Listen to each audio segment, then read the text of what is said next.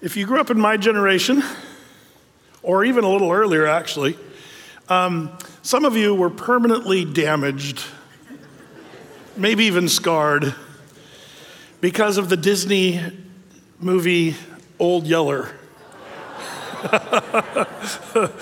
Oh man, what a bummer that was. There was that kid, and they were down there, somewhere, I don't even know where, Texas, the South, some Kentucky maybe. And the kid found this dog, and he, at first he didn't really like the dog because he was stealing chicken eggs and stuff like that. But he ends up, kind of liking the dog. And then I think the dog sort of rescues him from a bear. And, and then you really like the dog. And the family adopts the dog that they found, and they called him Yeller, as kind of his yellow colorish dog. But you started to love Old Yeller, and it was this happy little family show, all the old Disney actors and everything, like the Swiss Family Robinson's sons and stuff, same actors and everything. Fess Parker, was that his name? The Daniel Boone guy? He was in it. It was just homey, and he was all cuddly and a great dog, and you just loved it. And then the dog got rabies, and the kid shot the dog. The end. Like it was this horrible movie. And, they tried to patch it up at the end. They get a little puppy that was a descendant of Old Yeller. There was an implication there. And then the little puppy stole some eggs like the dad did or whatever. It's supposed to make you feel better, but it didn't. Because Old Yeller, and that was one of those growing up things you had to realize, wow, a rabid dog, that was the problem. The dog was bitten, I forget, by a wild hog or something. A wolf. I think it was a wolf that bit it or something. And it ended up getting rabies. And rabies, when you get rabies, you're doomed. You're dead. And, they put the poor Old Yeller in the chicken coop to see if it was going to, and you were hoping maybe it didn't get rabies, and you're hoping as it's in the chicken coop. But then the dog starts foaming at the mouth and snarling at the kid. And you realize, oh man, he's horrible. And he's going to bite somebody and give somebody else rabies and kill it. So that's why he had to put the dog out of his misery. Shoot him in the head. It was a horrible show. How many of you guys saw that movie? Raise your hand. Okay, wow. Yeah, you're all deranged now. But you say, Brett, what does that have to do with Nahum? Well, everything. People say, well, if God is love, then why is there destruction in the Old Testament? Well, that's the reason right there. If you would, there were entire people groups and nations that had become so rabid with sin, and they were unfixable. They were doomed already. And the longer they stayed alive, the more they had the propensity to infect other nations and other people groups. And there were times where the Lord said, I have to destroy this people. Now, one thing you have to understand is the Lord gave great mercy and patience to these countries and nations as well. And yet, when he saw, the Lord, knowing all things, knows when that nation or that people group is beyond repair and they're only going to infect other nations with their sin, there's a point where God says, okay, time's up. And we talked about that on Sunday. We reminded you how this city of Nineveh is the focal point of the book of Nahum. And Nineveh, 100 years earlier, got the big break, the one big chance to be rescued, to be free, when Jonah the prophet came and they all repented for just a short season. But after that generation dies off of repented Ninevites, the next generation went right back to their pre-Jonah days of sin and debauchery, and they were, this time, totally doomed in their sin. The short history on Nineveh is they were historically brutal people. They did horrible things to other nations.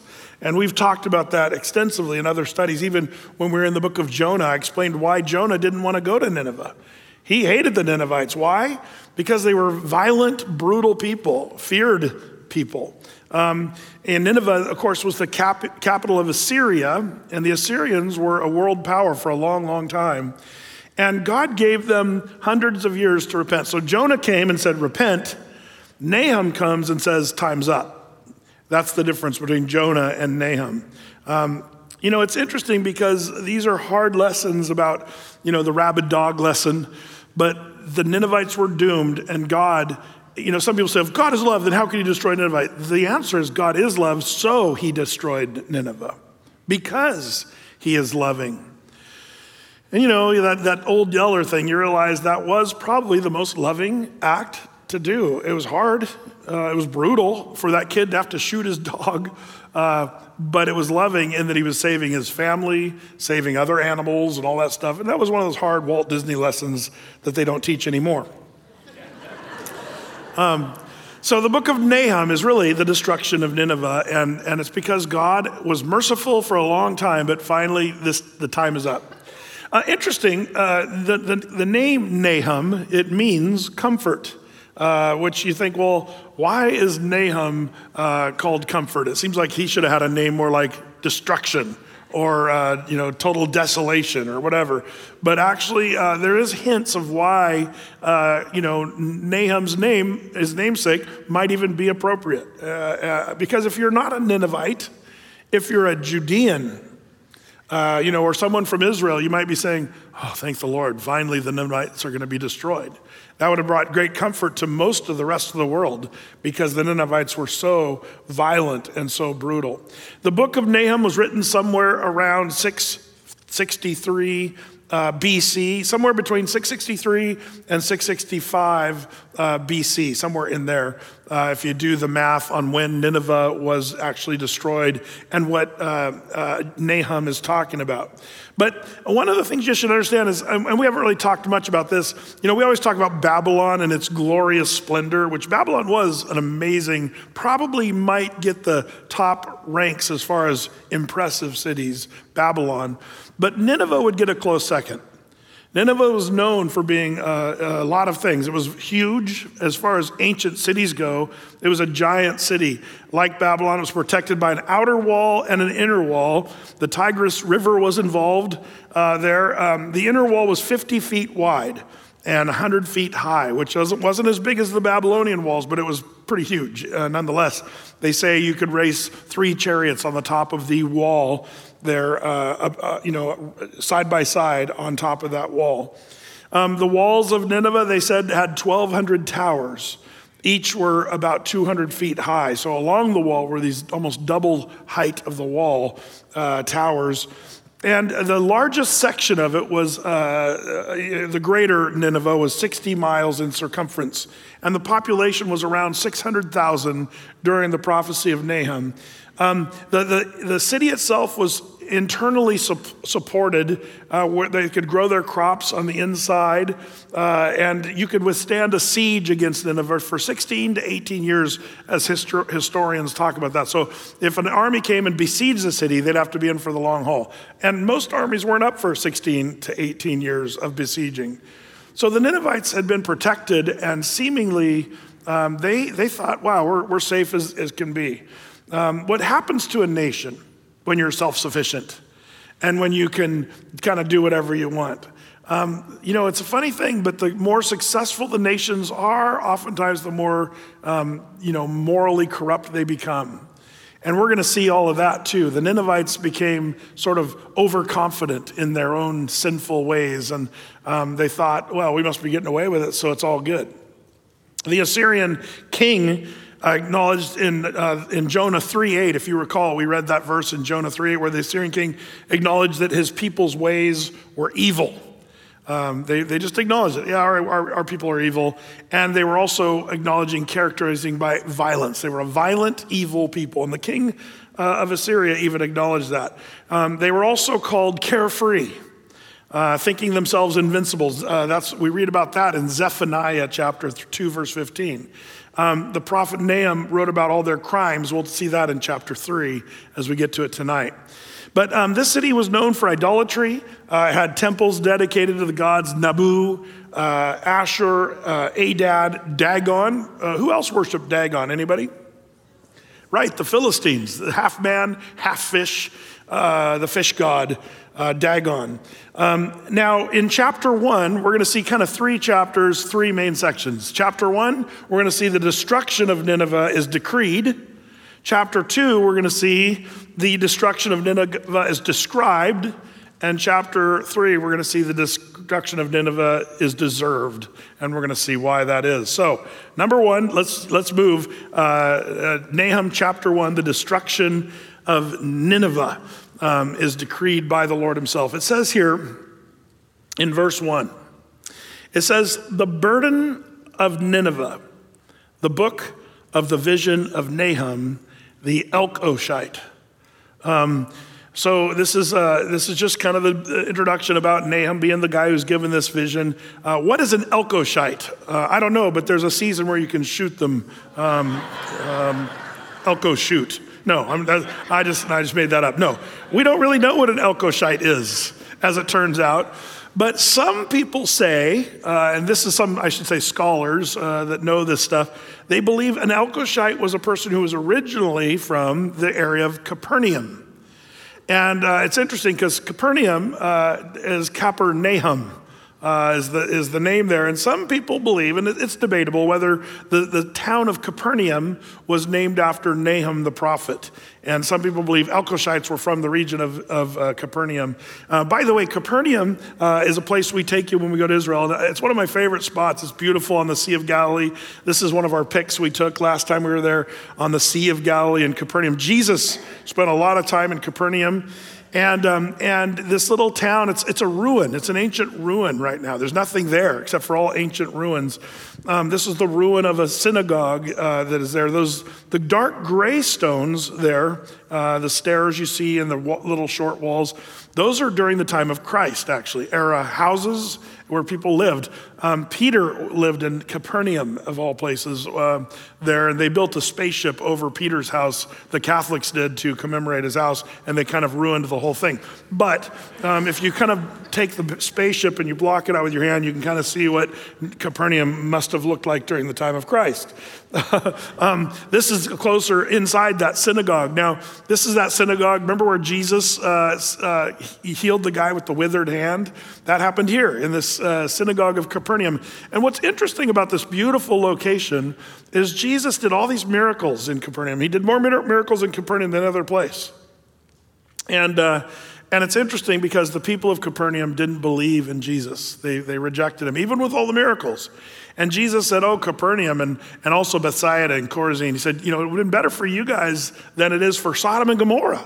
Like Sodom and Gomorrah should have got a bigger break because they didn't have me doing miracles there, but because I did these things and you still rejected me, you're going to be desolate and destroyed. And that's why here's this most beautiful spot on the Sea of Galilee. I'd build a resort here.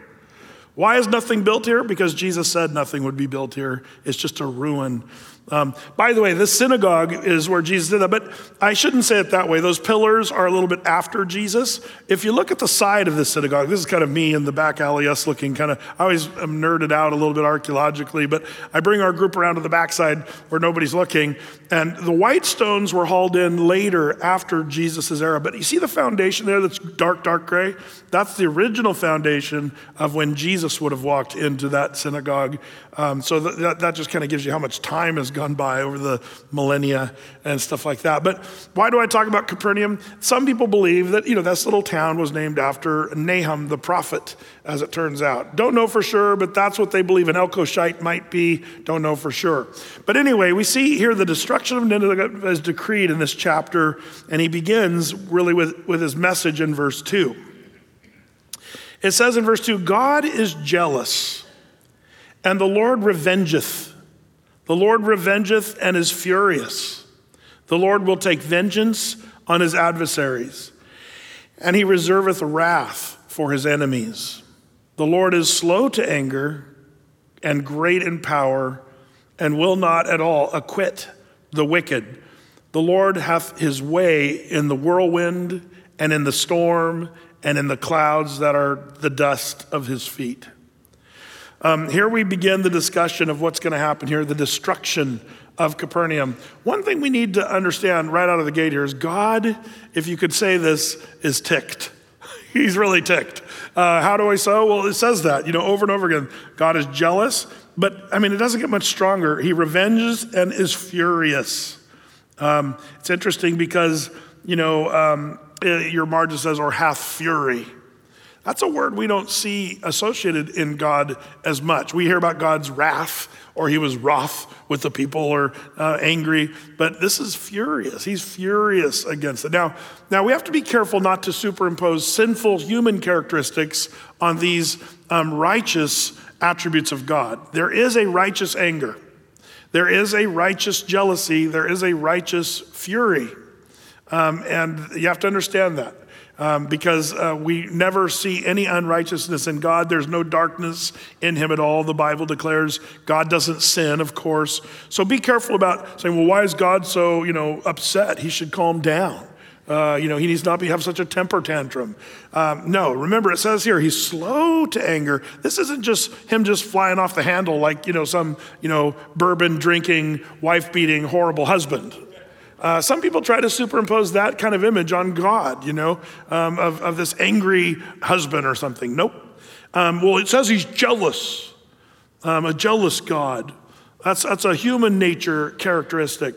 And I've mentioned this before, but I think this is one of the more famous people whose faith was derailed by this single word, Oprah Winfrey. Really sad, she was a woman who grew up in like the Baptist church in the South, and her preacher was one day he was preaching on Exodus 20, on the 10 Commandments and stuff, and the preacher said, our God is a jealous God. And she sat back in the pews as a young woman thinking, well, I don't know if I want to believe in a God that has jealousy. And that's what derailed her faith. Brett, I think she's a Christian. She's not. She's a New Ager. Just the hardcore, doesn't get more New Age than Oprah. And she's believes in all kinds of things. By the way, did you see there was a poll that just came out last week? Barna did a poll on shocked. I guess I shouldn't be shocked. I think mathematically I'm not shocked, but just spiritually I'm just shocked, is how most of Christians in America are really syncretists, or believe in syncretism, which is basically, they claim to be Christianity, they claim to be Christians, but they actually believe in all kinds of crazy stuff. And they adopt other religions and say it's all kind of the same, Allah, Jehovah, the same thing, and they're just syncing it all up is kind of the idea, if you can think of syncretism as that way. But like real Bible-believing Christians today are becoming an extinct thing. You can't find a lot of Bible. Now, I think we have a little corner of our little microcosm here in Oregon, here at Athey Creek, where people are Bible-believing Christians. But you have to understand, we're not the norm anymore. We're actually quite the exception. Sad to say, according to the studies that have been done.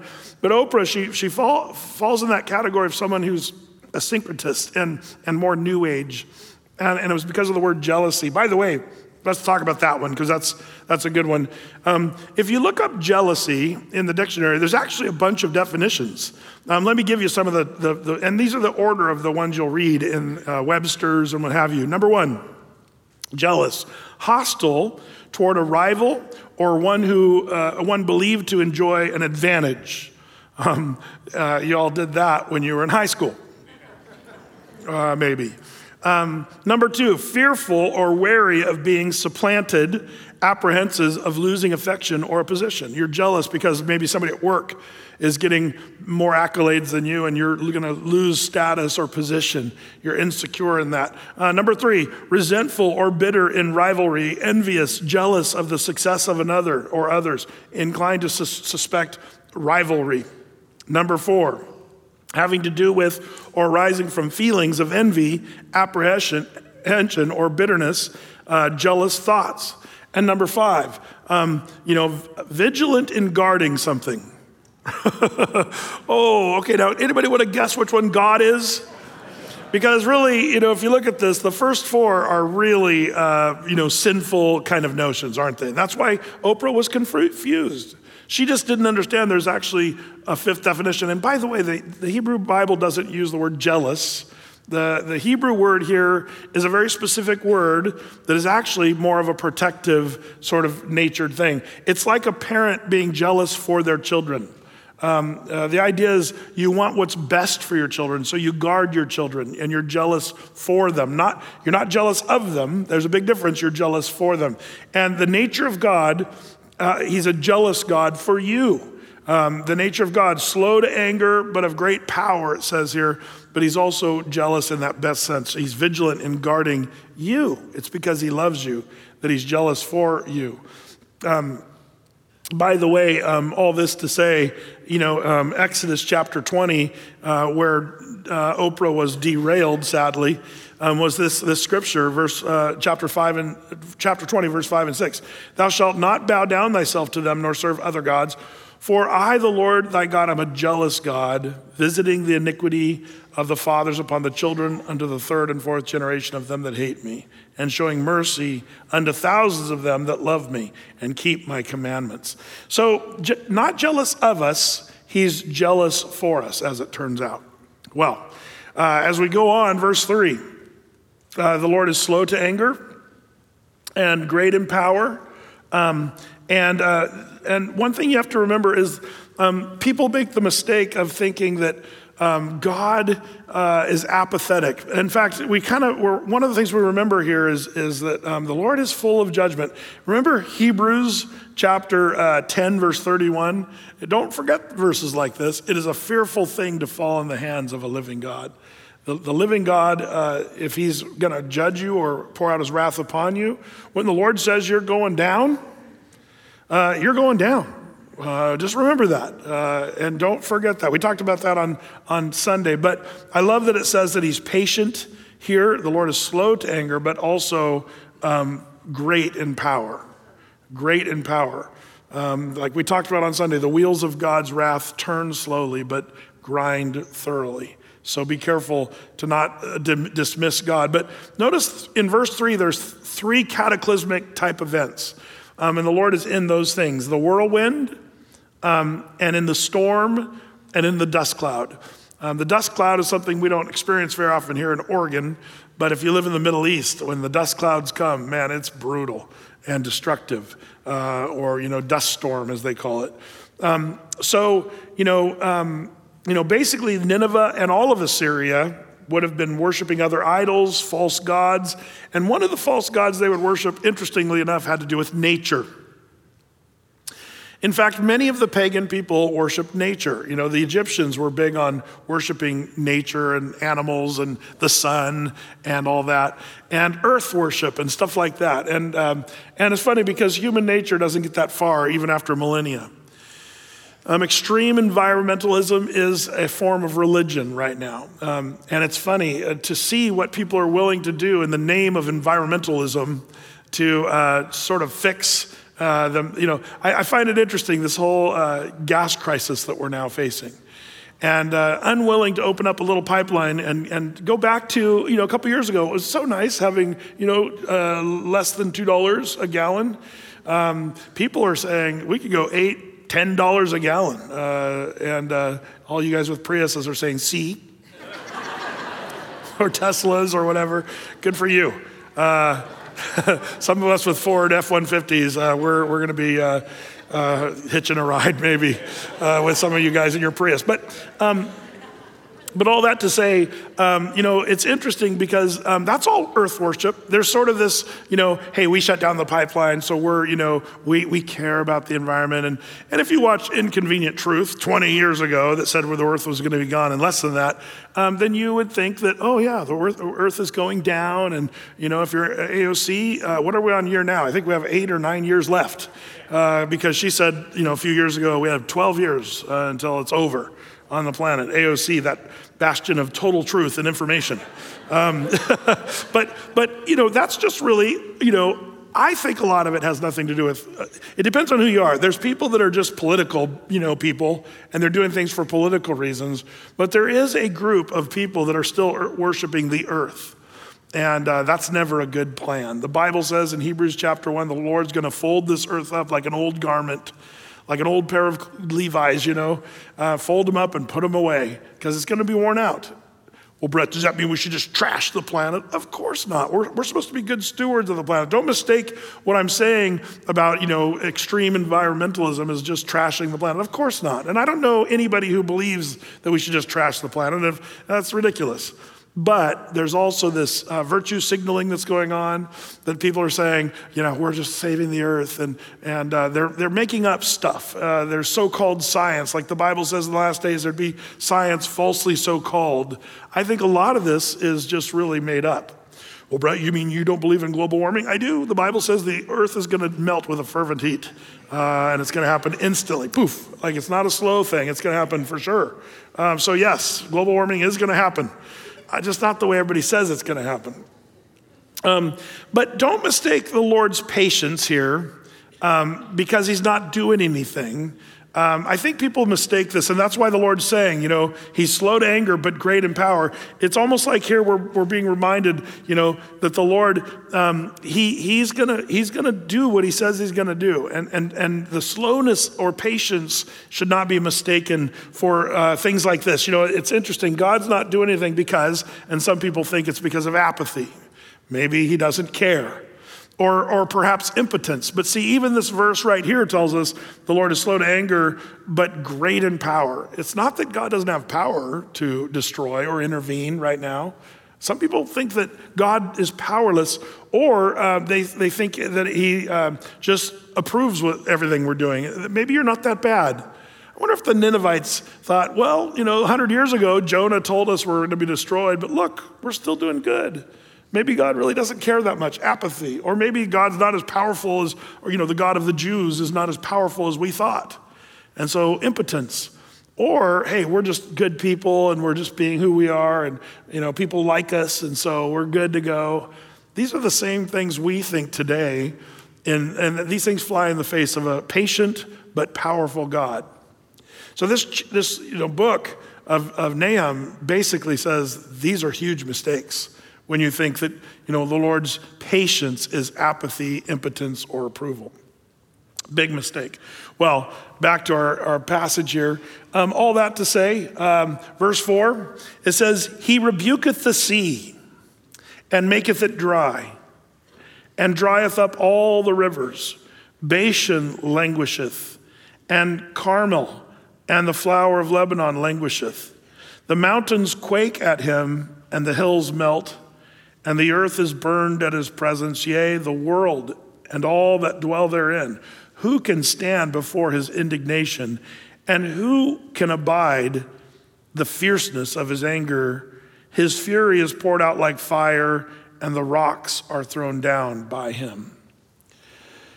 Sometimes when we see cataclysmic events like earthquakes and fires, remember the fires a few summers ago? You're just stricken with just a sense of there's nothing we can do.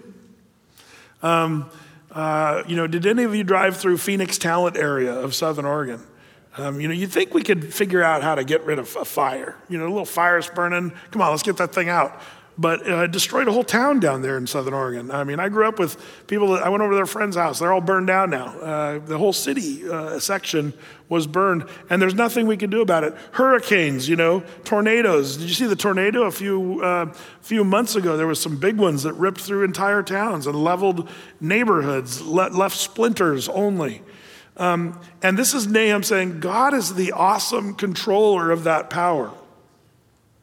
By the way, it reminds us a little bit of the description in the tribulation period that's coming, that God will unleash his power, and some of that will be through nature, or God's power through nature, earthquakes, big ones. The Bible says in the tribulation period there's going to be a hailstorm, that hailstones will be over 100 pounds. Can you imagine 100-pound hailstones hitting your car or your head? There's not much of a future in that. I'm just going to say that. If you get hit in the head by a 100-pound hailstone, lights out. Now you say, but that's horrifying and scary. Well, I always like to remind you that we as Christians, we're not appointed to this. Remember 1 Thessalonians 4 and 5 talks about the rapture of the church and the end times. And I like to remind you 1 Thessalonians 5:9, for God hath not appointed us unto wrath, but to obtain salvation by our Lord Jesus Christ, who died for us, that whether we wake or sleep, we should live together with him. Wherefore, comfort yourselves together and edify one another, even also as you do. So even though wrath is coming in the greater scheme, like we talked about on Sunday, this book is talking about Nineveh. The Bible tells us that this kind of destruction is coming for the whole world during that time called the tribulation period. But good news, we are not appointed unto wrath, but to obtain salvation through Jesus. So praise the Lord for that. And then verse 7, we looked at this on Sunday. The Lord is good, a stronghold in the day of trouble, and he knoweth them that trust in him. Now, why is this little verse tucked in here? Because remember, Nahum is a Jewish guy prophesying about, the Assyrians. And so here, the Jews might find a little comfort in this because some of the Jews do trust in the Lord. And he's reminding them, don't worry, if you trust in the Lord, you're good to go. You're going to be safe if you trust in the Lord. And we looked at that 3 points. God is good. God is a stronghold for those who are in trouble. And God cares for them that trust in him. We looked at that in depth. And that's maybe one of the reasons why Nahum gets this name, the comforted, or the comforter, a guy who's a comfort to people. Well, verse 8 goes on, and it says, but with an overrunning flood, he will make an utter end of the place thereof, and darkness shall pursue his enemies. What do you imagine against the Lord? He will make an utter end. Affliction shall not rise up the second time. For while they be folden together as thorns, and while they are drunken as drunkards, they shall be devoured as stubble, fully dry. Now here's where I have to debate a little bit of how deep to go into this. But what's amazing about the book of Nahum, maybe more than just about any other book. Did you know that we have extra biblical literature that was written by ancient people that were there during those times? The Ninevites actually did a pretty good job recording things. One of the things, if you're into history, it's amazing how different people groups recorded stuff and other people didn't record stuff. Julius Caesar time, there were interesting recordings, but it's also how they recorded about these ancient people. Some people just told the math of it. And so they went there from point A to point B and they fought this battle. But some of the more interesting ancient writers wrote what they must have been thinking and feeling. Like they got into it a little more. And it's a funny thing about history. There's other parts of history we don't hardly know anything about stuff. Genghis Khan, for example. We know the blood and the death that went for a long time on what do they call it? The steppe, that whole region of the world where the Mongols were just like brutal. We just know brutality, but we don't even know what he looked like. Did he look more like a Chinese guy or did he look more like a Russian person? Like we have no idea what Genghis Khan, Genghis, as it turns out. And it's a funny thing because we know very little about him as a person because history didn't really record that. One of the things that I love about the Bible is the Bible gives massively detailed accounts of things. And it's really second to none, in my opinion. There's of course, it's inspired. We all know that. But if you're just a secularist comparing the Bible historically to other works of history, man, the Bible wins every time. It's amazing how, there's such detail in these ancient writings. It's kind of cool. But as it turns out, there's a bunch of writings about the destruction and the fall of Assyria, and specifically Nineveh, which is kind of cool, and I'll tell you why. Because the Bible gives us these sort of Nahum prophetic, even sort of poetic renditions of what happens in the destruction of Nineveh. But what's so cool about this is it perfectly matches some of the extra biblical writings of what happened in the fall of Nineveh. And I love that because whenever you find archaeology or writings or whatever that are legit, you find them to match with the Bible. And it only proves the Bible's authenticity and inspiration by the Holy Spirit. Nahum is a great book for that because Nahum the prophet says, here's how this is going to go down. Before the destruction of Nineveh even happened, Nahum says, here's how it's going to go down. And if you compare it, and this is a little bit of a heady stuff, a little bit esoteric to dive into this, but I'm going to attempt to do a little bit of that right now. So it says here in verse 8, but with an overrunning flood, he will make an utter end of the place thereof. What's interesting is historical accounts or extra biblical writers about the destruction of Nineveh that were about the same time, a little bit after the destruction of Nineveh, they wrote about how the city was destroyed. And I'm going to read to you some of those. Bibliotheca Historia, 2.26.9. If you want to jot these things down, I probably should have put them up on a slide for you if you really are a history buff. But if you look up the destruction of Nineveh, you'll find in Bibliotheca Historia, you'll find this statement. Nineveh was destroyed by a flood in the third year of the siege. Heavy rains caused a nearby river to flood. Most of the city started to fall apart because the walls were broken up by the water. Another ancient guy, I don't even know how to pronounce his name, Xenophon Anabasis. Who knows how you say that stuff? 3.4.12, Xenophon Anabasis. He writes about the terrifying thunder, presumably with a storm, associated with the city's capture. Also, the Kosar River entering the city from the northwest, running through the cities, the direction flooded because of the heavy rains, and the enemy gates were destroyed at the sluice gate. Like, these are extra biblical writings that detail the description of the destruction of Nineveh. Isn't it interesting that before this even happened, Nahum says in verse 8, but with an overrunning flood, he will make an utter end of the place thereof, and darkness will pursue his enemies. Now, I'm going to show you little highlights of this, but every detail that Nahum describes, you can find written by extra biblical literature about the fall and destruction of Nineveh. To me, that's really cool. Do you guys see what I'm saying there?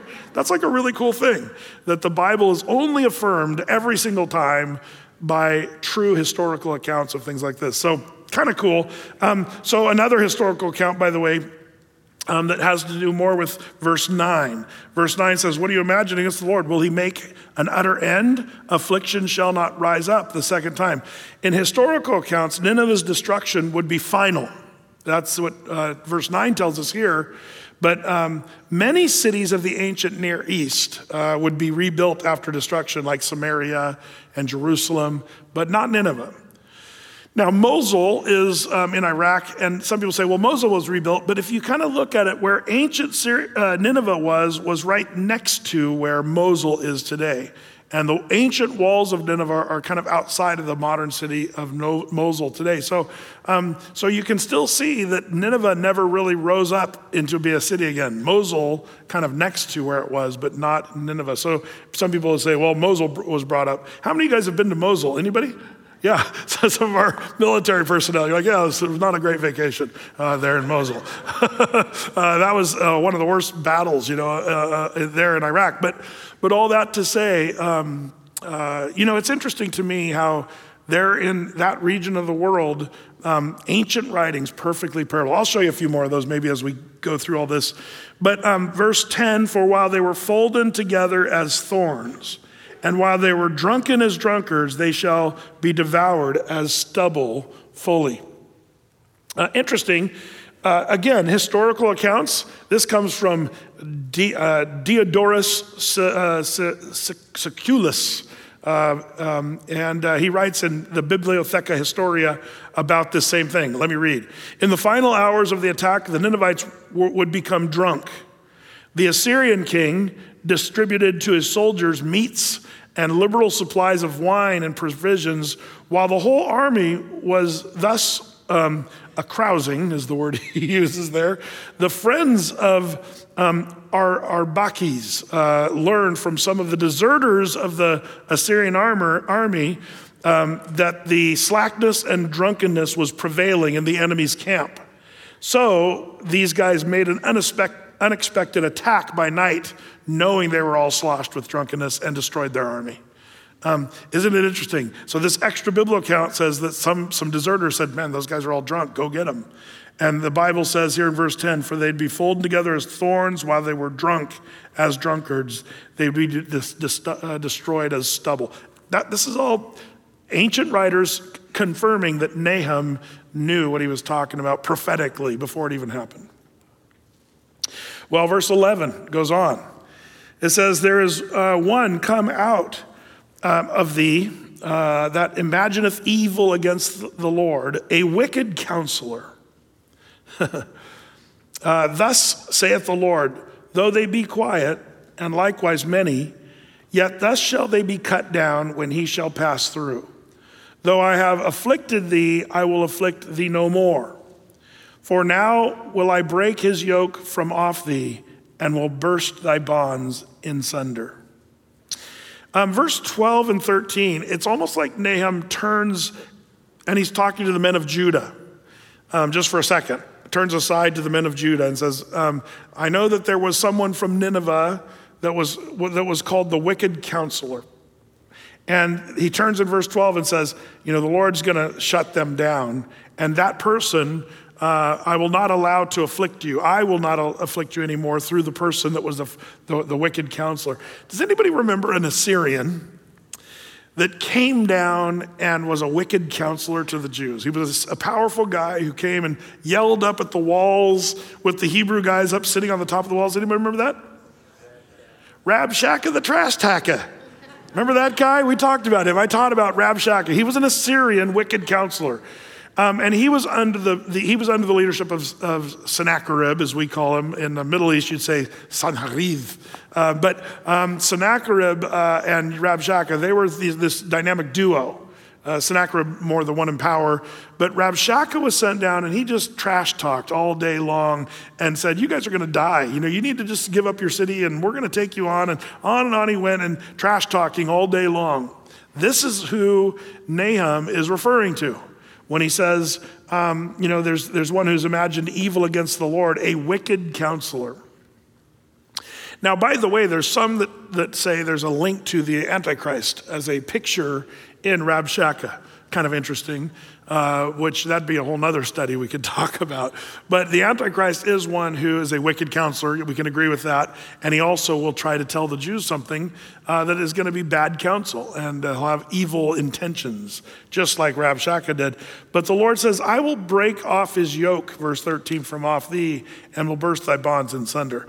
And that's what the Lord would do. Remember that story of Rabshakeh, the Lord burst the bondage by wiping out 185,000 soldiers with a single angel at nighttime. Remember that story? That's the Lord breaking off the bondage of the Assyrians to the southern two tribes, the men of Judah. And that's what this little verse 12 and 13 is referring to. By the way, do you know the Lord doesn't want you to remain in bondage to the wicked counselor? The Lord says, I'm not going to leave you there in the wicked counselor's, bondage. I'm gonna deliver you. And I think the Lord would say that to you. Some of you might be listening to the wicked counselor and you're never gonna be successful in that. You're never gonna break that addiction. But as it turns out, the Lord, just like when we're in bondage to sin, the Lord doesn't want us to remain there in bondage. He wants to give us victory. And how do we do that? Well, how did they get out of their bondage? It was a supernatural miracle where an angel came and delivered the men of Judah from the army of the Assyrian. Don't sell the Lord short. Don't forget to pray and say, Lord, would you break these bonds of whatever's entangling me in the bondage of sin?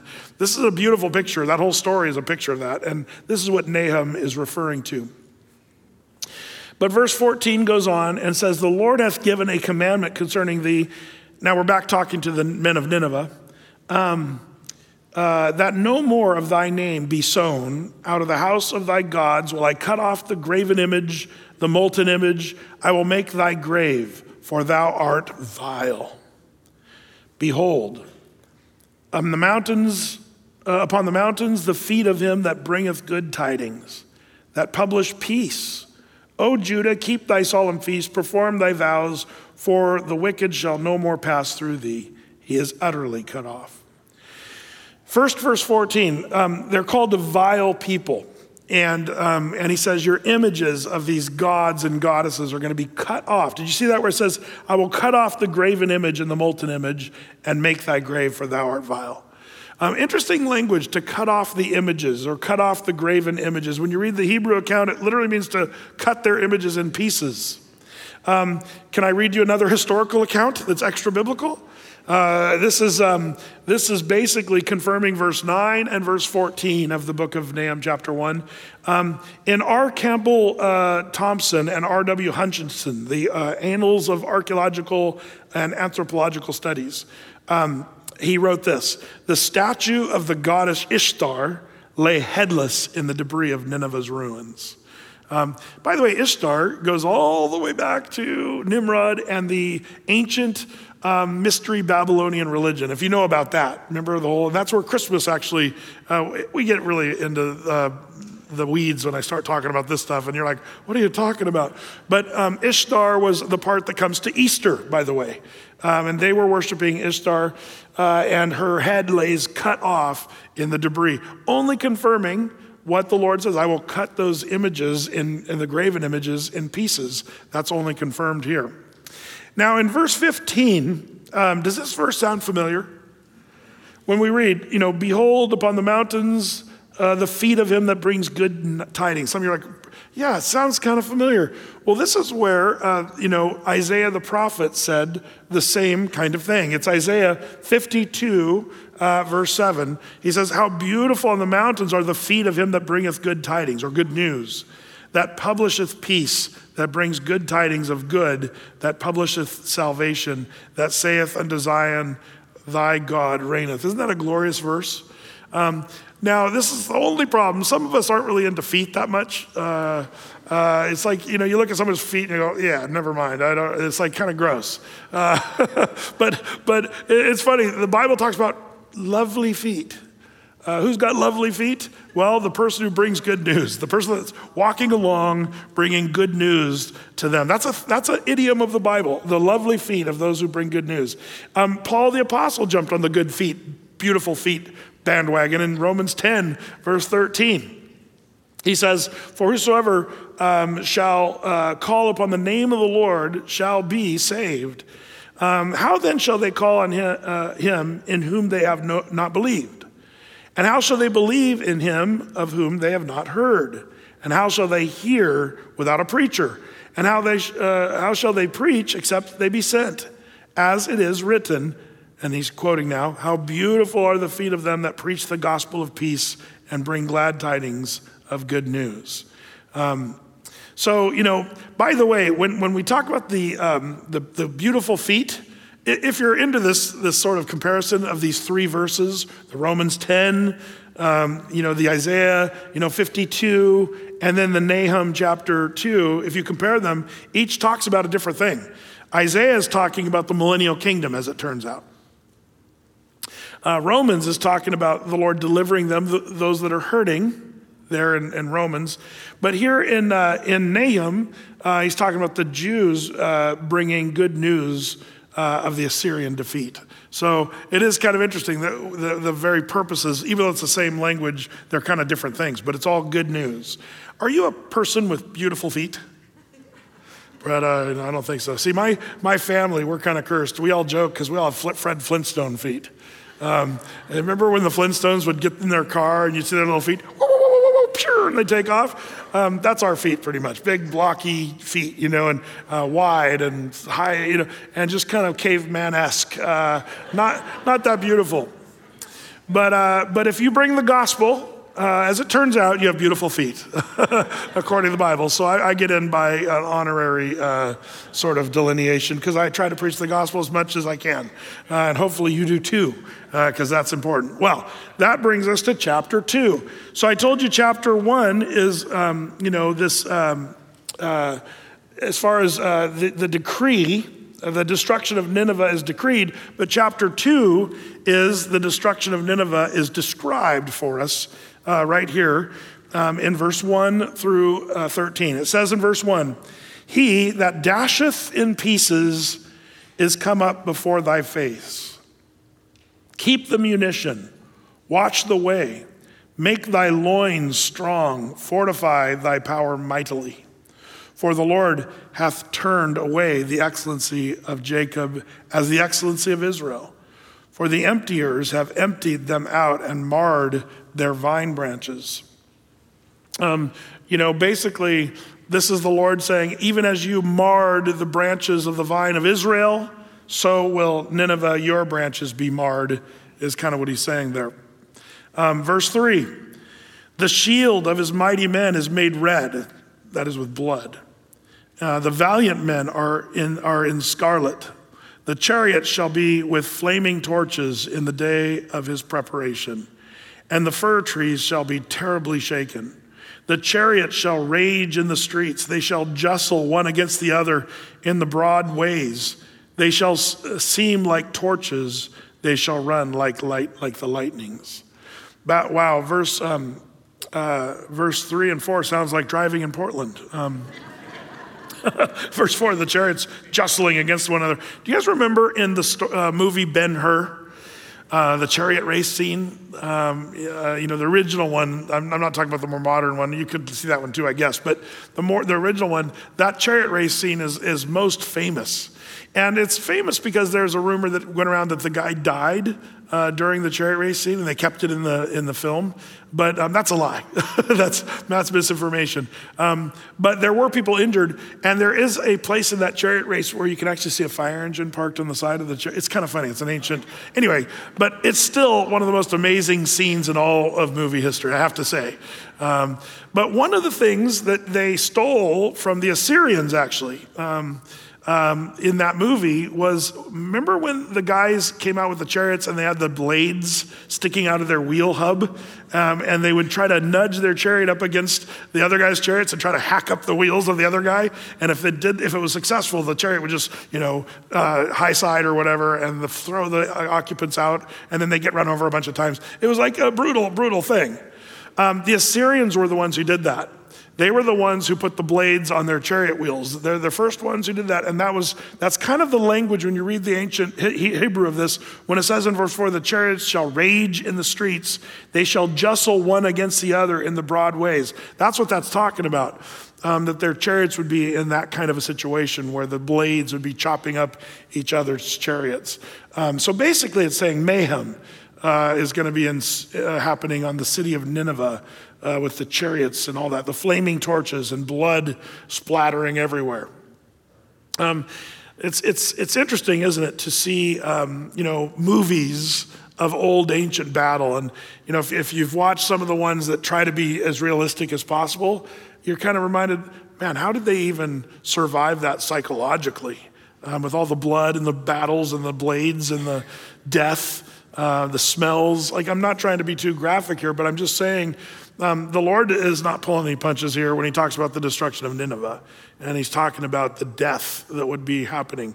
And we've become so soft, and we've become so pampered that we just read something like this and go, oh, can we move on? That just grosses me out, But it's interesting how things kind of change. We'll talk more about that in a second. But not only do we see in verses 3 and 4 mayhem and the chariot blades and all that stuff, we also see who these Assyrians are in verse 5. It says, he shall recount his worthies. They shall stumble in their walk.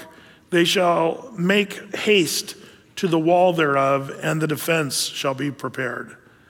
The gates of the rivers shall be opened, and the palace shall be dissolved. Remember when I read about the flooding, the historical account? That's where the walls dissolved by the water. The clay brick that the city was built on was deteriorated by the flood, and that's why the gates failed. And the word dissolved there is a good word. Verse 7, and Huzzab shall be led away captive.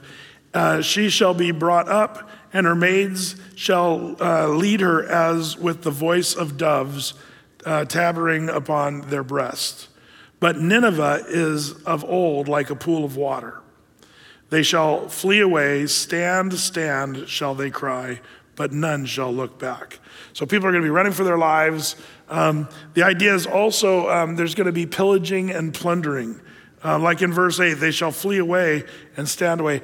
In ancient records of Assyria and Babylonia by Lucanbill, he writes of this, plundering and pillaging would accompany the overflow of the city. Babylonian Chronicle, quote, great quantities of the spoil from the city beyond counting they carried off. The city they turned into a mound and a ruinous heap. That's what the ancients wrote about this. All perfectly fitting this description. But the idea of Huzzab being led away captive, this is the king sending their family away, but they end up being captured. And all the gold and silver would be carried off. More historical accounts, like about this section, come from Diodorus, Bibliotheca Historia. When Nineveh would be captured, its people would try to escape. That's verse 8 saying that. Stand, stand, but nobody stand. They ran for their lives and never looked back. It says, this ancient writing, Sardanapalus, another name for King Senshar-Ishkin, which is the king of that time, sent away his 3 sons and 2 daughters with much treasure in Paphlagonia to the governor of Katas, the most loyal of his subjects. That's ancient history of them trying to send their families away that totally line up with the Bible. I just think that's really cool. I don't want to bore you with all that, but I think that's exciting stuff. Well, where did we leave off? Verse 9. Take ye the spoil of silver and take the spoil of gold, for there is none end of the store, and glory out of the pleasant furniture. She is empty and void and waste, and the heart melteth and the knees smite together. And much pain is in all loins, and the faces of them all gather blackness. So this is just speaking of the horrible destruction. If you could picture, they put it quite colorfully here. In verse 11, where is the dwelling of the lions and the feeding place of the young lions? Where the lion, even the old lion, walked, and the lions whelp, and none made them afraid.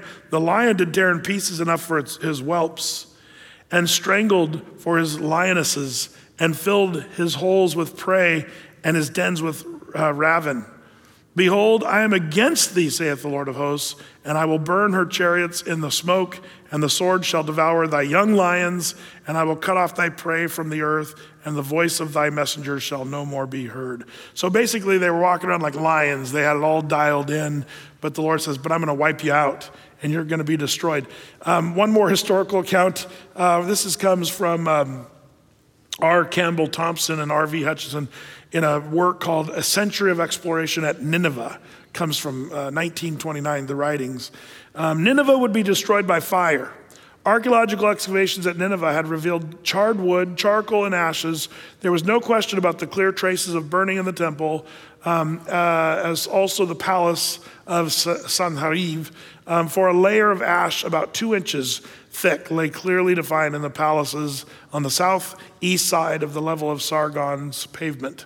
Verse 13 says, I am the Lord, and I will burn her chariots in the smoke, and the sword shall be devoured. This is all part of the description. The burning of fire, the flooding with water, all accounted for.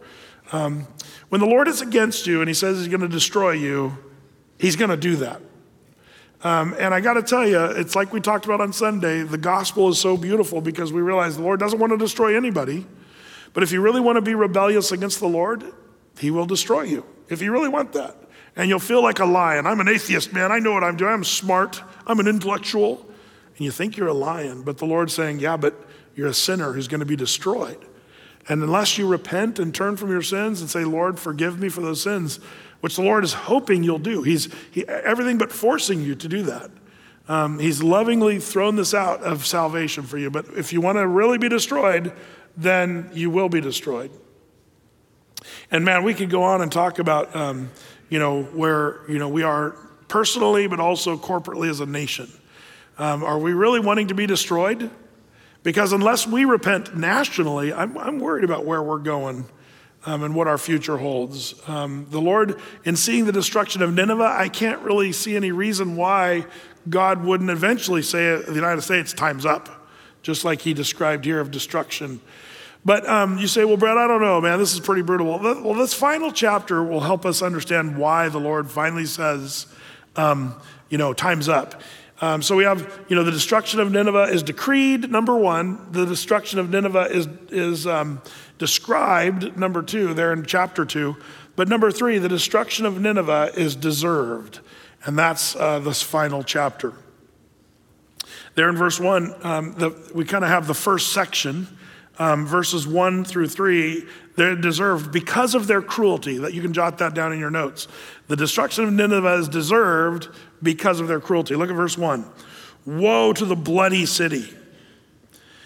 It is all full of lies and robbery. The prey departeth not. The noise of a whip and the noise of the rattling of the wheels and of the prancing horses and of the jumping chariots. The horsemen lifted up both the bright sword and the glittering spear, and there is a multitude of slain and a great number of carcasses.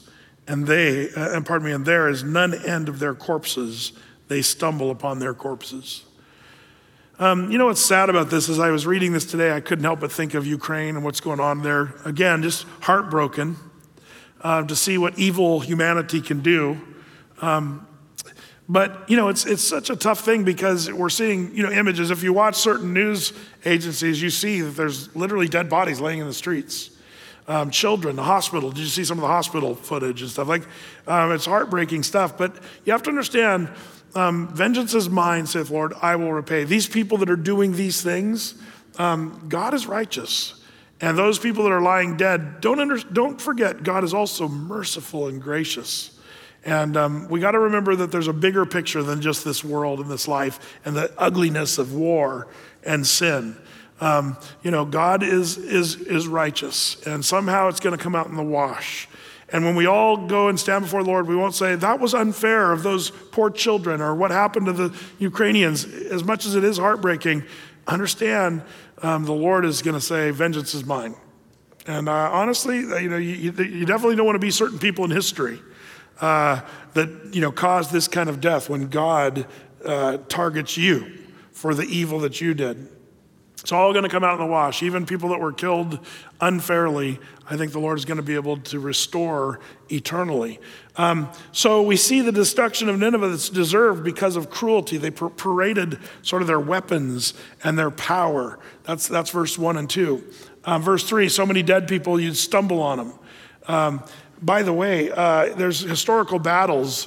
World War I, they just threw millions of people in the meat, grinder just to kill up soldiers just piled up. You literally were walking on dead bodies in the foxholes and, that whole shell shock. And before we had PTSD, it was kind of called shell shocked, I think. And just the stuff that these soldiers had to live with, this is kind of biblically what the Bible's saying about Nineveh. There'd just be dead bodies everywhere. Really sad. So because of their cruelty, the Lord says, you're going to be toast. Verse 4, that brings us to the second section. Because of their carnality, the Lord's going to judge them. Look at verse 4. It says, because of the multitude of the whoredoms of the well-favored harlot, the mistress of witchcrafts that selleth nations through her whoredoms and families through her witchcrafts. Behold, I am against thee, saith the Lord of hosts, and I will discover thy skirts upon thy face, and I will show the nations thy nakedness, and the kingdoms thy shame. And I will cast abominable filth upon thee, and make thee vile, and will set thee as a gazing stock. In other words, you'll stand there just to be people to look at you and go, whoa, who would have thought something that seemed so alluring, something that seemed so attractive is now become so vile. Verse 7, and it shall come to pass that all they that look upon thee shall flee from thee and say, Nineveh is laid waste. Who will bemoan her? Whence shall I seek comforts for thee? So because of their carnality, there was harlotry, witchcraft, the idea of sexual perversion, sexual immorality. That's the idea here. So Nineveh was a place of great, cruelty and violence, but also carnality of sinfulness. But number 3 on the list of things why they deserve to be destroyed is because of their stupidity. Stupidity, are you sure? Yep, check it out, verse 8. Art thou better than populace? No. Now, you're saying, Brett, wait a minute, what? Is it read that way? No, but it should be read this way. Art thou better than populace? No. What do you mean, Brett? What's the difference? Yes or no? Is God asking a rhetorical question? No. He's talking about No. The city of No.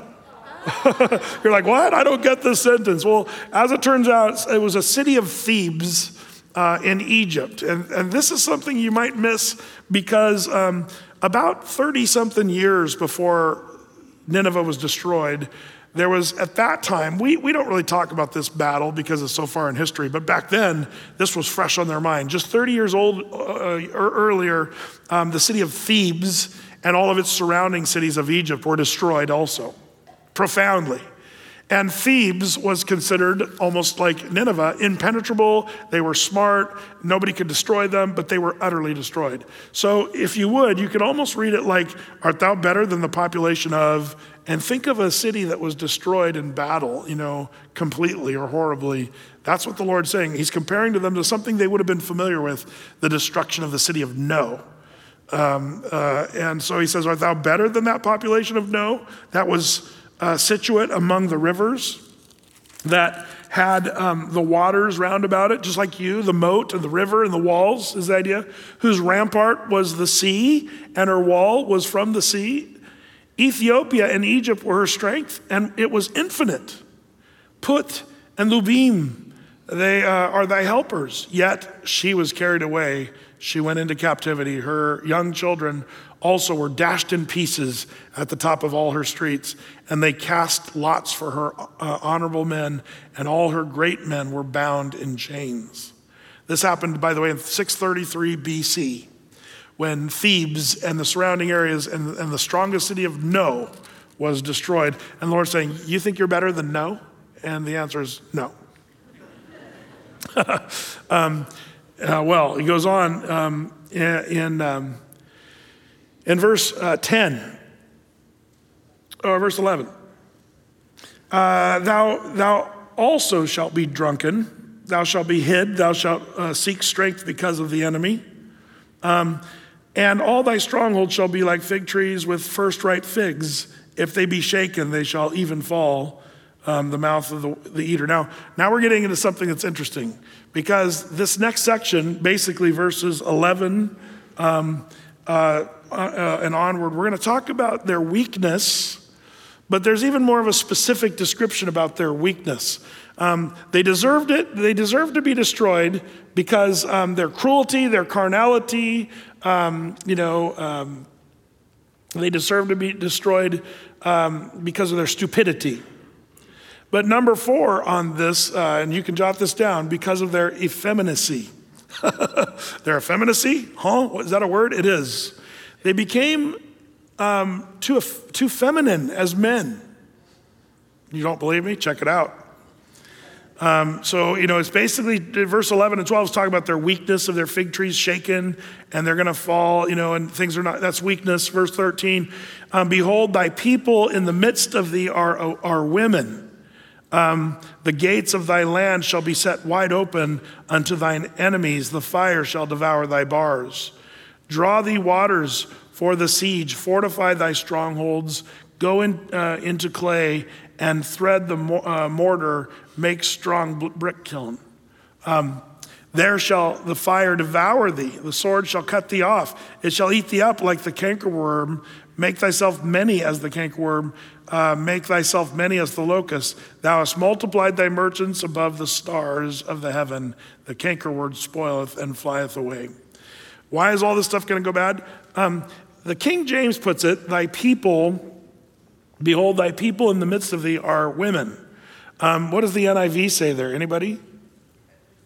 All your troops, right? It says troops. If you have an NIV, all your troops are women. Now, if you're a woman here, don't be offended. But as it turns out, hand-to-hand combat in Bible times, women didn't do very well in that. I know we have a few Joan of Arc's kind of in history and stuff like that, and Deborah's even in the Bible, you can say. But was she really out there with a sword hacking people up? Probably not. Not Deborah, at least, but she was leading. Did anybody see this Babylon Bee in light of the threat of World War III right now? Sudden spike in women advocating for traditional gender roles now that World War III is starting. She's faithfully serving dinner there to her husband who's headed off to World War III. It is interesting that, this is a controversial thing, but the Lord is basically saying your men have become more effeminate or like women. Your soldiers and by the way, this is something that happened to Rome as well. With homosexuality becoming accepted in Rome, if you read, which is no longer allowed, but some of the old works of like the decline and fall of the Roman Empire, one of his main points, and it used to be textbook in American schools back in the old days, like my grandpa's day. They used to read the decline and fall of the Roman Empire. But the problem is that, as it turns out, they said, basically it was an internal falling of the Roman Empire through just sin, and sin specifically of homosexuality. And it makes the case that pretty much every civilization that started to really openly embrace homosexuality, it weakened them morally, and it weakened them and eventually would lead to their fall and demise. Interesting that we're a world that largely sees it that way. Do you guys remember Several prophecy updates ago, I showed the army recruitment video for the Russians and how it was so tough and all these guys. And then I showed you the army recruitment video for the United States. And it was shockingly, to me, it's like horrifying. If that's where our military is going and what we think. And, I talked to some of our military personnel who, they've been through the mill this past year. We have high-level operators that have been, kicked out of the military because they wouldn't get the vaccine. One of my favorite buddies who was in the military and he was like that weeks away from his 20-year mark of getting out. And they said, you won't get your retirement unless you get the vaccine. And he reluctantly got the vaccine. And then he was one of those guys that got horribly sick and hospitalized because of the vaccine. But he got his retirement because he got, it's taken, some of our military personnel have really taken a hit this past year. But one of the things, I have it on good sources. I can't really tell too much information about this, but we had a guy at a forward position in Iraq that had some very serious situations that he was working on as a special forces kind of thing. And they had everything right where they needed it to be, and they were called out, and they shut down everything for diversity training. And they made sure that their diversity training and their, making sure their transgender roles and everything was in place, but they pretty much lost all advantage of that whole situation that they had. It was like heartbreaking to hear. And there's a lot of that goes on in our military today.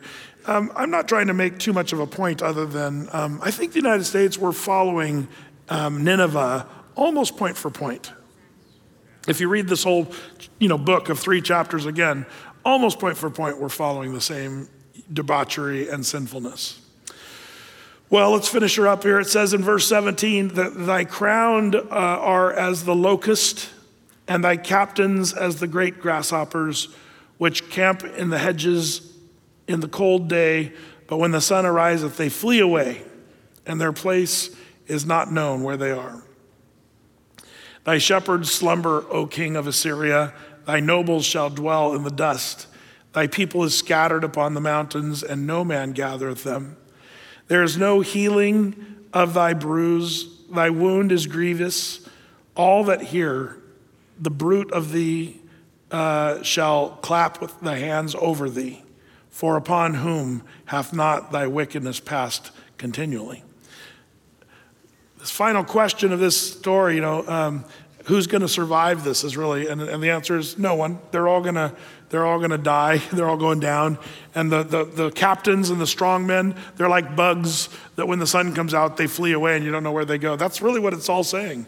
Now, by the way, on this effeminate part of this, what's interesting? Let me just talk about an old school traditional value that doesn't have any traction anymore, but I'm going to say it anyway.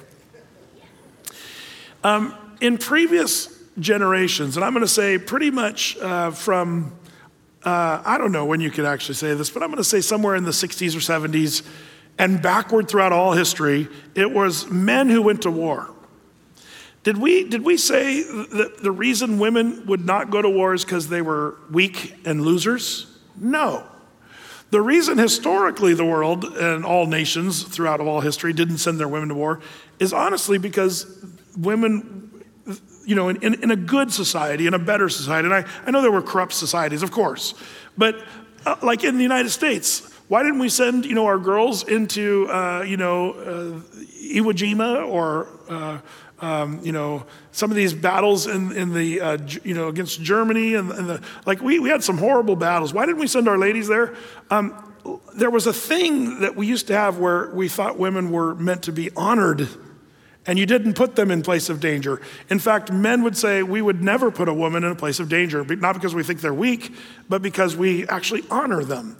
The Bible actually says that we as husbands are to dwell with our wives according to knowledge, giving honor to the wife. And then it does say as the weaker vessel, but it's not weaker, inferior. It's just she's made differently. The wine glass versus the root beer mug. One vessel's weaker than the other. The wine glass is weaker, but which one's better? The root beer mug, you can slam it around and it can take abuse, but the wine glass, you put it on display because it's really a thing of beauty and it's something of class, and you don't send that one into war. We used to have kind of this thing that I think makes as much sense as just about a lot of the things that but now we've said, not only do we send women into battle, which makes me nervous. I think, it's interesting when you see the IDF and the way that happens in Israel with the women in the military. And these are amazing women, capable. I'm not arguing that women can't be capable in military situations. I'm not arguing that. I'm just saying there was a day where we said, no, women should be put in this place of honor. And then the men, we kind of just took the hit on battle. But I wonder, are we a culture now that says we don't really honor that? In fact, I believe if we're not careful, we're erasing women altogether in our culture. When we have women swimmers against male swimmers, Brett, that's not a male. He says he's a woman, so we just think he's a woman. That's ridiculous. Like, it's ridiculous to say that this man competing against women, breaking all the records, and they're acting like, wow, she's a really good swimmer. And when he swam against other men, he was not even close to being talented.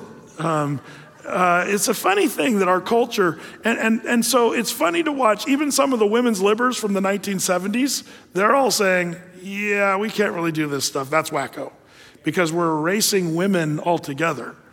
But all that to say, don't be offended when God calls these men of Nineveh that the army is like women. It's not an insult to women. It's actually an insult to these men who had allowed their culture to do kind of what our culture is doing, I think, right now. And it's linked to things like homosexuality and even the transgenderism and us erasing gender it's just part of the wacko mindset of today. We should probably get back to whatever God thinks about women and men. And the Bible says, God says, male and female did he create them. The Bible doesn't say he created, an infinite number of in-between. That's not what God created. And so let's not be duped by this world. And is it too late for America? I don't know.